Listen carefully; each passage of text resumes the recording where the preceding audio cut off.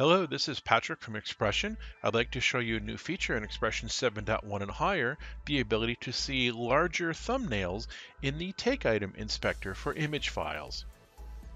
I'm working in the sequencer and I have some over-the-shoulder graphics built and I want to go ahead in sequencer and change the graphic.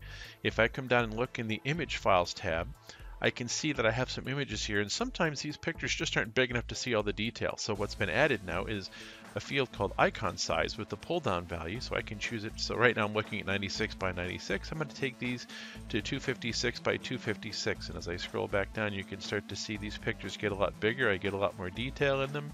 I can see them a lot better.